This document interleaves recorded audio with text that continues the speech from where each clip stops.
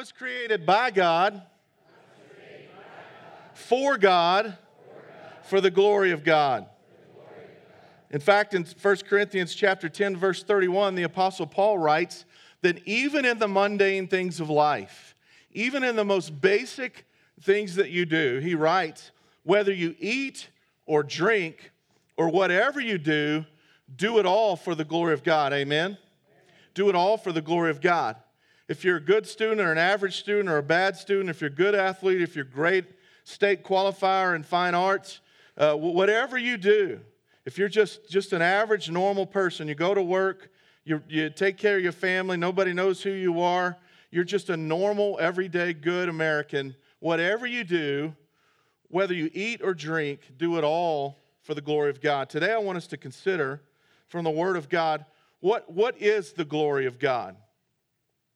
We often, when I was a student minister, if I could get anything in my students' heads, I wanted them to get this, that God made them, that He made them for Himself only, not for our own selves or anyone else, and that He made them to show His glory through their lives.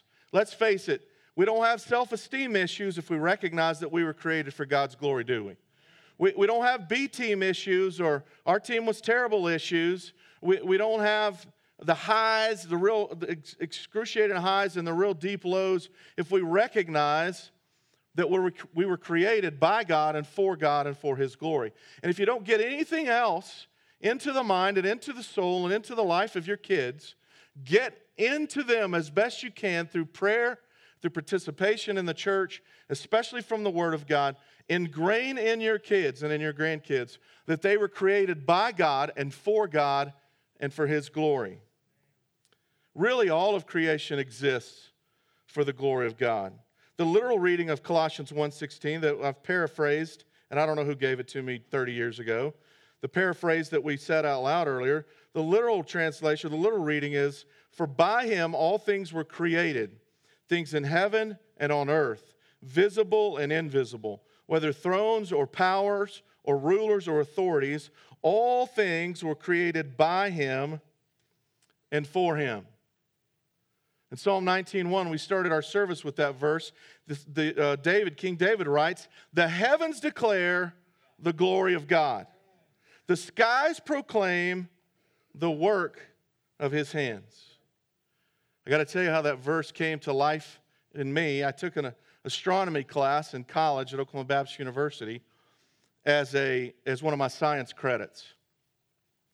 It was in the summer term, and I thought it was going to be easy. It was not easy. Astronomy professors are some of the smartest people on the campus, and so we're studying one day, and we're talking about the distance in space, and it's like 93 million miles, right, from the Earth to the Sun, and from the Earth, and that's one astronomical unit. But from the Earth to Pluto, it's 24 astronomical units. So I said to the professor, I raised my hand, and I said, so is it 24 times 93 million miles? And he goes, no.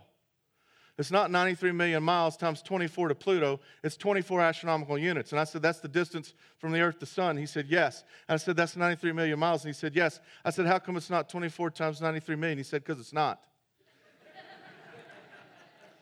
He said, space is too big to start doing multiplication. It's just this far from the Earth to the Sun, and it's 24 this far to Pluto. And I said, I raised my hand again, and I said, Prof, you think God created all of that out there so people that were too smart would have something to do until they died? And he said, Mr. Carter, and I said, yes, sir. He said, see me after class. Who gets in trouble in college? After class, the professor said to me, young man, have you ever read the Word of God?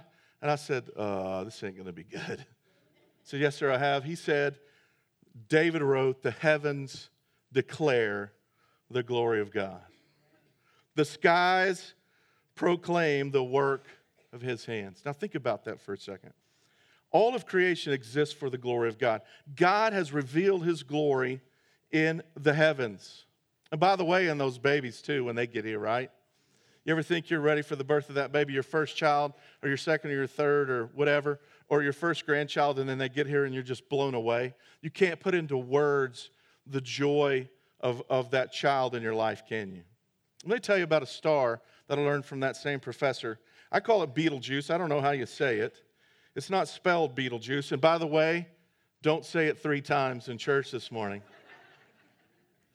If you look into the night sky, Orion constellation is the most obvious across the equatorial direction from every place on Earth. And to the right of Orion is the star Betelgeuse. And listen to the facts of the star Betelgeuse. It's twice its size. It's twice the size of the Earth's orbit around the sun. Now, it takes us 365 days to go around the sun, right?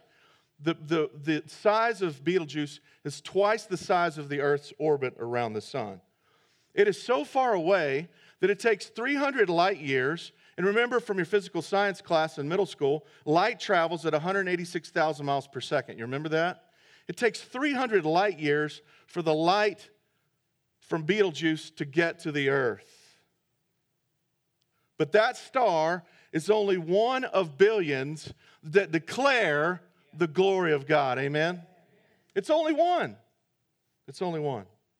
God has certainly declared His glory in the heavens. He didn't just declare His glory in creation, but He revealed His glory in the garden. Before we get to the major text from Exodus 33 and 34, think back to Genesis 3 and verse 8.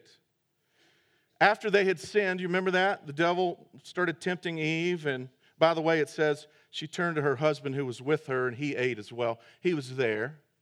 And even before sin, women were doing all the talking, right? I mean, it's there. It's in the Word of God. I didn't make that up. And after they had sinned, do you remember? They hid in the garden from the presence of God. Do you remember that? They heard the sound of the Lord God as He was walking in the garden in the cool of the day, and they hid from the Lord God among the trees of the garden. Now, God used to manifest Himself before sin in the garden in the evening to Adam and Eve. His presence, the throne of the universe wasn't vacated, but the glory of God, the presence of God would meet with them in the garden in the cool of the evening, and they had face-to-face fellowship with Him. Now, it's not a biblical word, but I want to remind you of a word you've probably heard. It's not in the Bible, but scholars and commentators and preachers have used the word to describe the glory of God in the garden with this word, the Shekinah glory of God. Have you heard of that? It's different than Shaka Khan. It's different than that. It's different than that. It's the Shekinah glory of God. Now, the word Shekinah simply means dwelling. Some people would call it the manifest presence of God. Some would call it the dwelling presence of God. He's still in the throne room of the universe, but His presence is here with His people. In fact, before sin with Adam and Eve, it was there with them every evening, we get the sense, in the cool of the garden with Adam and Eve. And His dwelling presence, His Shekinah glory. What does that mean? Go to Exodus 33 and verse 19. We're going to come back to 33 a few times. Go to Exodus 33 and verse 19. This is the glory of God, the Shekinah glory of God. What does it mean as God revealed His glory in the garden? What does it mean that the Shekinah glory of God would manifest itself, would dwell on the earth with men? Verse 19 in Exodus 33.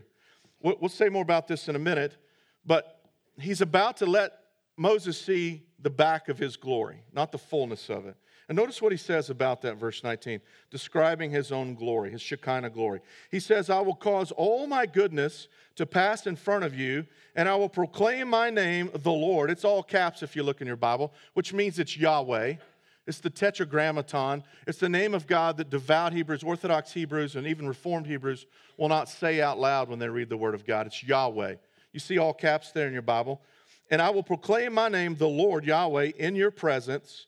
And I will have mercy on whom I will have mercy, and I will have compassion on whom I will have compassion.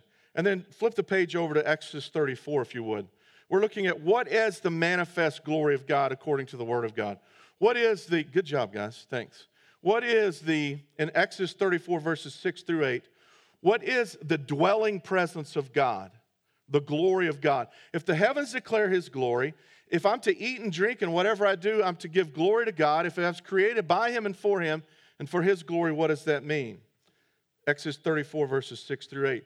Here's another place describing. He passed in front of Moses, proclaiming, that's God, the Lord, Yahweh, Yahweh, the compassionate and gracious God, slow to anger, abounding in love and faithfulness, maintaining love to the thousands of generations, in other words, and forgiving wickedness, rebellion, and sin. Yet he does not leave the guilty unpunished. And watch this.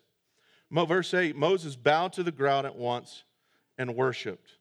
By the way, when the glory of God shows up, the appropriate response is worship. Amen.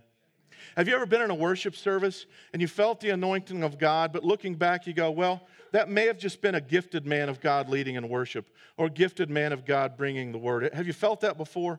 It felt like the Shekinah glory of God in a sense and an anointing, but it was really a gifted man of God using his gifts. So there's nothing wrong with that, is there? God gifts men and women with gifts to use to edify the body, right? Sometimes you've been in a worship service and the crowd has been responsive. The band was pretty good and the preaching was pretty good. But boy, the crowd was just into it. Their hearts were ready. And the worship leader said, lift your hands. They lifted their hands. He said, sing, and they sang. He began to have emotion and cry, and the crowd just responded. And the preacher gets up there and just preaches the word, and the crowd is ready to receive and then ready to go and do it. You've been in those kinds of services, right? And we would see and sense and feel a sense of the anointing of God because the crowd was ready. Men of God were ready. The crowd was ready. But watch this. Have you ever been in a place of worship and the goodness and the mercy and the long-suffering and the faithfulness and the justice and the forgiveness of Shekinah glory, God shows up, and you know you've been in the presence of God, amen? Have you been there before? Don't we long for that experience? We long for men of God to be gifted and prepared and ready to go. And we ought to long as a church body to be ready to receive what God's given us. And when we put ourselves in a position for that to happen, the Bible speaks to us that the Shekinah glory of God desires to show up every time.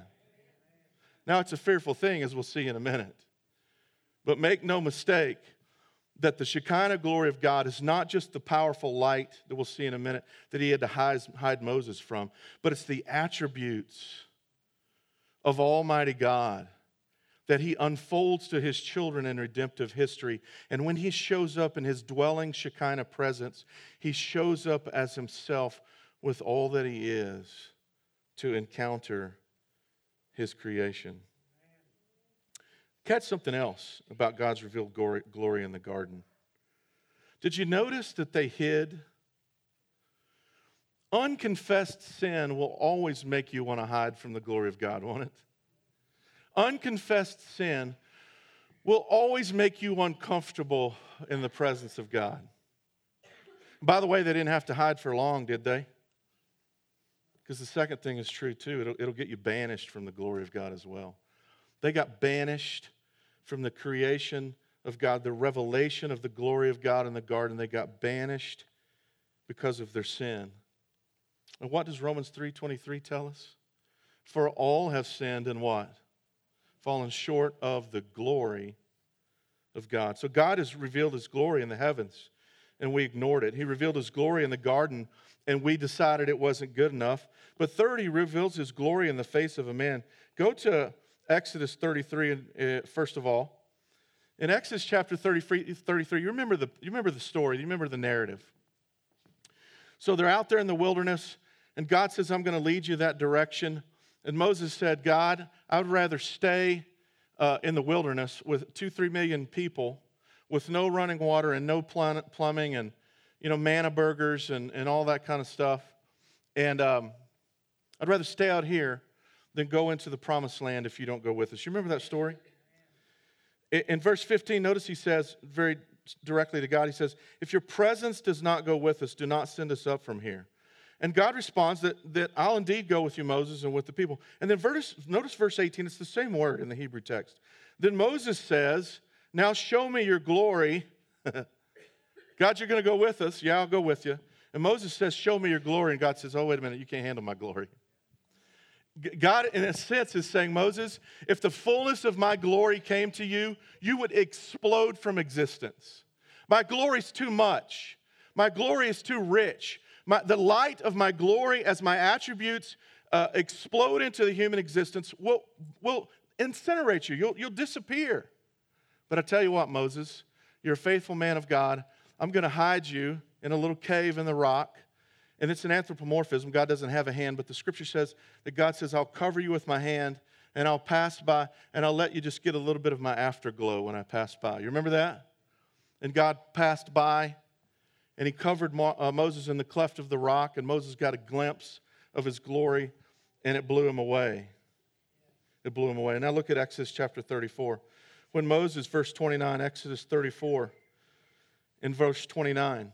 So he gets a glimpse of the glory of God, the backside, so to speak, of the glory of God, a veiled piece of the glory of God. And then in Exodus 34, in verse 29, it says, when Moses came down from Mount Sinai with the 2 tablets of the testimony in his hands, the 10 commandments, he was not aware that his face was radiant because he had spoken with the Lord. He gets a glimpse of the glory of God and just a piece of the afterglow of the glory of God, and it changes his countenance. It changes his face. He begins to radiate the glory of God. And notice if you look down in the text, Aaron and all of God's people are a little freaked out by this, aren't they? They're like, he's been with God. We can see it on his face, but Moses didn't know it. And you remember the people had him put a veil over the glory of God because they couldn't handle the glory of God coming off of their leader. And if you remember the story, you know that Moses would come and go from the presence of God, and he would replenish the glory, so to speak. And it would replenish the glory in his countenance from having been with God. God showed his glory in the heavens and creation. He's revealed his glory in the garden, and he's even revealed his glory in the face of a man, and we didn't like that either. Now think about the tabernacle. How many of you have ever done a study on the tabernacle in the Old Testament? Anybody? We sort of get the glimpse that it's this big, beautiful worship structure, but it was made out of badger skin. It probably turned black as soon as it got out into the weather. The outside of the tabernacle was not a beautiful thing. The beauty was on the inside, right? The human beauty and the spiritual beauty was on the inside of the tabernacle. But go to Exodus 40 with me while you're still in Exodus. Exodus 40, we'll look at verses 34 to 38. Exodus 40, verses 34 to 38. You remember the glory of God, the Shekinah glory of God, by the time they're in the wilderness. How many of you have seen the 10 Commandments on TV, the old one? Remember the cloud by day and the fire by night? That's the presence of God in the center of his people in the wilderness. Cloud by day at the tabernacle, fire by night. And they wouldn't move until the cloud or the fire moved, and then it'd immediately pack up. And they had a whole system for packing it up. The Levites and their helpers were the first NASCAR pit crew. Because if God starts to move, you got to tear that stuff down quick and get it ready to roll and get where God is, in other words. Look at Exodus 40, starting at verse 34. Then the cloud covered the tent of meeting, and the glory of the Lord filled the tabernacle. Now listen to this. Moses could not enter the tent of meeting because the cloud had settled upon it. And listen to this. The glory of the Lord filled the tabernacle. He couldn't get in because of the glory of the Lord. Verse 36, in all the travels of the Israelites, whenever the cloud lifted from above the tabernacle, they would set out. But if the cloud did not lift, they did not set out until the day it lifted. So the cloud of the Lord was over the tabernacle by day, and fire was in the cloud by night, in the sight of all the house of Israel during all of their travels. Now watch this. 2 to 3 million people, based upon their tribe, the 12 tribes, would have their assigned spot around the tabernacle. And in the middle of that gathering of God's people, encampment, was the tabernacle, and in the Holy of Holies was the glory of God. Manifest cloud by day, fire by night. And watch this. He revealed himself to them every day in the wanderings in the wilderness for 40 years.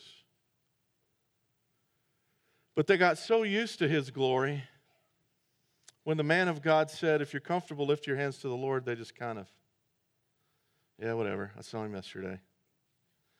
When the man of God opened the scrolls of the Word of God and began to proclaim the Word of God, they dozed off or looked at whatever product Apple made in the ancient world. I don't know what they made. They have God and the glory of God and the tabernacle of God every day in their midst for 40 years, but they fall into the curse of familiarity so far that they take his presence for granted, and eventually they don't even notice that he's there. They don't even notice that he's there. But God doesn't give up on his people. He revealed his glory again in the temple that Solomon built. And listen to this. When Solomon dedicates the temple in 1 Kings chapter 8 and verses 10 through 13, listen to what it says. Solomon's not a tabernacle of badger skins that turn black and look kind of ugly. This is the most glorious temple that's ever existed on the face of the earth, inside and out. Listen to 1 Kings chapter 8, verses 10 to 13. It says this, as God reveals his glory in the temple in Jerusalem. When the priests withdrew from the holy place, the cloud filled the temple of the Lord, and the priests could not perform their service because of the cloud, for the glory of the Lord filled his temple. Then Solomon says, the Lord, there it is again, Yahweh, has said that he would dwell in a dark cloud. I have indeed built a magnificent temple for you, a place for you to dwell forever. And if you read about the temple that Solomon built, what a beautiful structure. What a magnificent place to encounter God that must have been. But eventually we get into the timeline of Solomon's reign, and watch this. We get to 2 Chronicles chapter 9, and the wisdom and the riches and the peace and the things of God have slowly crumbled, and they've turned into idolatry, and they've turned into witchcraft, and he's got hundreds and hundreds of wives, and there's chaos, and there's war, and the Queen of Sheba shows up in 2 Chronicles 9, and she sees the house of worship dedicated to the glory of God, and guess who she glorifies? Solomon. God forbid that in this place that the glorious Shekinah glory of God is built, that any of us would ever give anybody credit. Not our great pastor, not our great worship leader, not the leaders of this church. God forbid that we ever give anybody glory in this place but the Shekinah glory of God. Amen? God forbid. But the Queen of Sheba, as God revealed his glory in the temple of Solomon, gives praise to Solomon instead of praise to God. So we have the glory of God revealed in his creation and in the Garden of Eden, the face of Moses, in the tabernacle, in the temple at Jerusalem. And I want to tell you something else, just a little side note. One of these days, according to Jesus in Matthew chapter 24, God's going to put out the lights in the heaven, the stars and the sun. He's going to blot out the reflection from the moon. He's going to blacken out this universe. And if you want to think about the future, the Shekinah glory of God is going to come in the person of his Son, the Lord Jesus, on a white horse, and he's going to explode into this universe. And he's going to defeat the kings of this earth, and he's going to defeat the devil once and for all. And watch this, 200 million believers are going to be with him. We're going to be dressed up in armor, but we're going to be the best dressed cheerleaders of all time. Because the Word of God says the sword of his mouth is going to destroy the people and the kings of this earth. That's coming one of these days. That's coming. And as Paxton often says, every knee shall bow and every tongue will confess that he's King of kings and Lord of lords. Well, let's finish with this. We also have the glory of God revealed in the souls and lives and bodies of his children. Would you go to John chapter 1? John chapter 1 and verse 14. You're pretty familiar with this. Remember we said earlier Shekinah, which is an extra biblical word. It's a scholarly word. It's not in the text, but its truth is in the text. Remember we said it means dwelling presence, the attributes of God. John 1:14, the Apostle John, inspired of the Holy Spirit, writes, and the Word became flesh and made his what? Made his dwelling among us. And notice what he says. We have seen his glory, the glory of the one and only who came from the Father, full of grace and truth. And go to 1 Corinthians chapter 3 real quick. 1 Corinthians chapter 3. There's some great Greek grammar here I want to share with you. 1 Corinthians chapter 3 and verse 16. 1 Corinthians 3 and verse 16. You ready? It says, don't you know that y'all are God's temple? It's plural. You yourselves, the NIV says. Don't you know that y'all are God's temple? And then God's Spirit lives in y'all. Don't you know that? Y'all, come on. Y'all are God's temple, and God's Spirit lives in y'all. If anyone destroys God's temple, God will destroy him. For God's temple is sacred, and y'all are that temple. Go to 1 Corinthians 6. We're winding down now. You can feel it. 1 Corinthians 6. 1 Corinthians 6, verses 19 and 20. Do you not know that your body is a temple of the Holy Spirit who is in you, whom you received from God? You're not your own. You were bought at a price. Therefore, honor God with your body. Now, I want to finish with this. The Greek word for temple right there is naos. There's another Greek word in the text. Naos talks about the Holy of Holies. So you had the tabernacle, and then you have the temple, and you got the entrance proper into it, and you got the court of Gentiles and the court of women and devout Hebrew men who are following their vows and everything that they're supposed to do. And inside you got that, and inside that you got the holy place where the priest gets ready. He gets cleaned up, and there's daily ministry in the holy place to God and for God and on behalf of the people. And then inside the holy place is the Holy of Holies. And only the high priest of God can go in there. He can only go in there once a year. Now watch this. The word that Paul uses in 1 Corinthians 6 to say that you singularly, not the y'all part, but the singular part, you singular are the temple of the Holy Spirit. Did you catch that?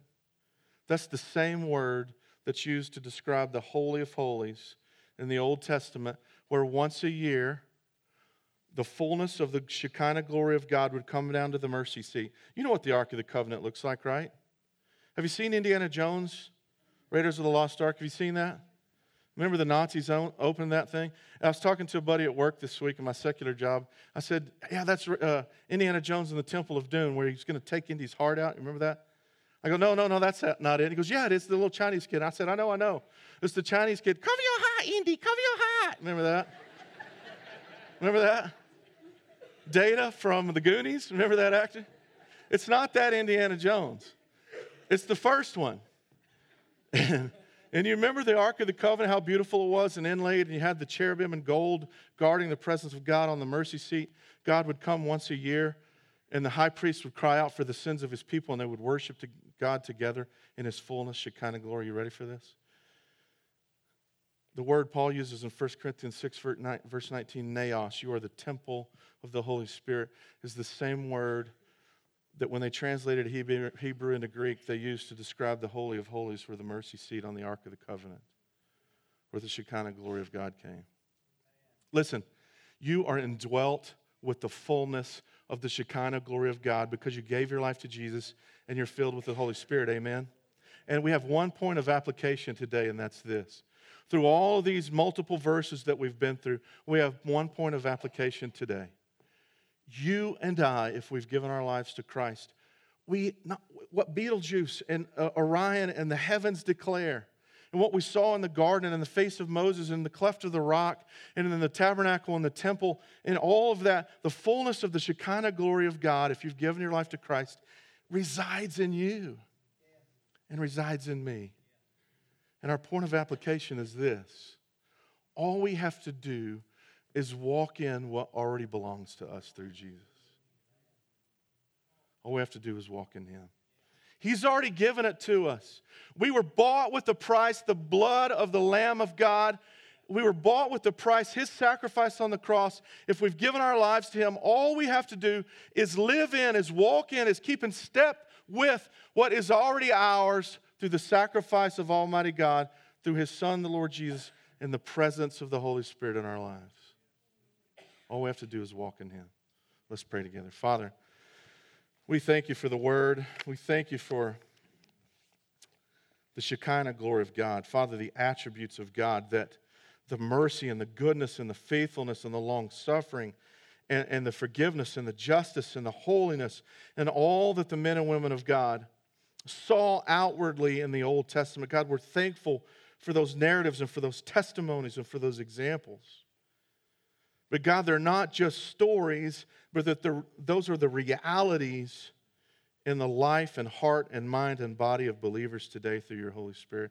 And God, we thank You and praise You for the Shekinah glory of God. You reveal Your glory in the heavens. They declare Your glory. But God, we get to walk in the glory of God every day. Father, may we never take for granted the glory of God in our lives. God, may we never say, I'm having a bad day. May we say, God, the Shekinah glory of God lives in me, and I will walk in Him. Father, if there's somebody here today who can't get excited about the Shekinah glory of God, God, maybe you're working in their heart that they just don't know you as Savior. They've heard the stories of you. But God, in a group this size, maybe there's someone here who's never turned from their sin and put their faith and trust and surrendered to the King of Kings and Lord of Lords. God, may they do that today. And Father, no doubt in a group this size, there's some of us who became like the children in the wilderness, the children of Israel in the wilderness. We've just gotten so familiar, just cursed with the familiarity of the things of God, coming from a man of God and preaching and in worship and in a body that's come together for the glory of God. Father, maybe there's someone in here today who's just gotten too used to and taken for granted the glory of God. I pray that those of us like that would repent today, that we would repent today, God, and encounter your glory again, fresh and new. Father, there may be some folks here today in the presence of Almighty God who recognize they just need some help. They need some counsel. They need some prayer. God, if there are folks who need to get saved, if there are folks who need to renew their commitment to you, God, if there are folks who just need to be prayed over for physical healing or relationship healing, God, if there's folks that need wisdom and counsel, I pray during this time of invitation they would step out and let these men and women of God speak into them and pray over them today. God, we don't deserve your glory. We don't deserve the Lord Jesus. We don't deserve the indwelling of your Holy Spirit. But God, you don't give us what we deserve. You give us what we need through Jesus by your grace, and we thank you and praise you. In Jesus'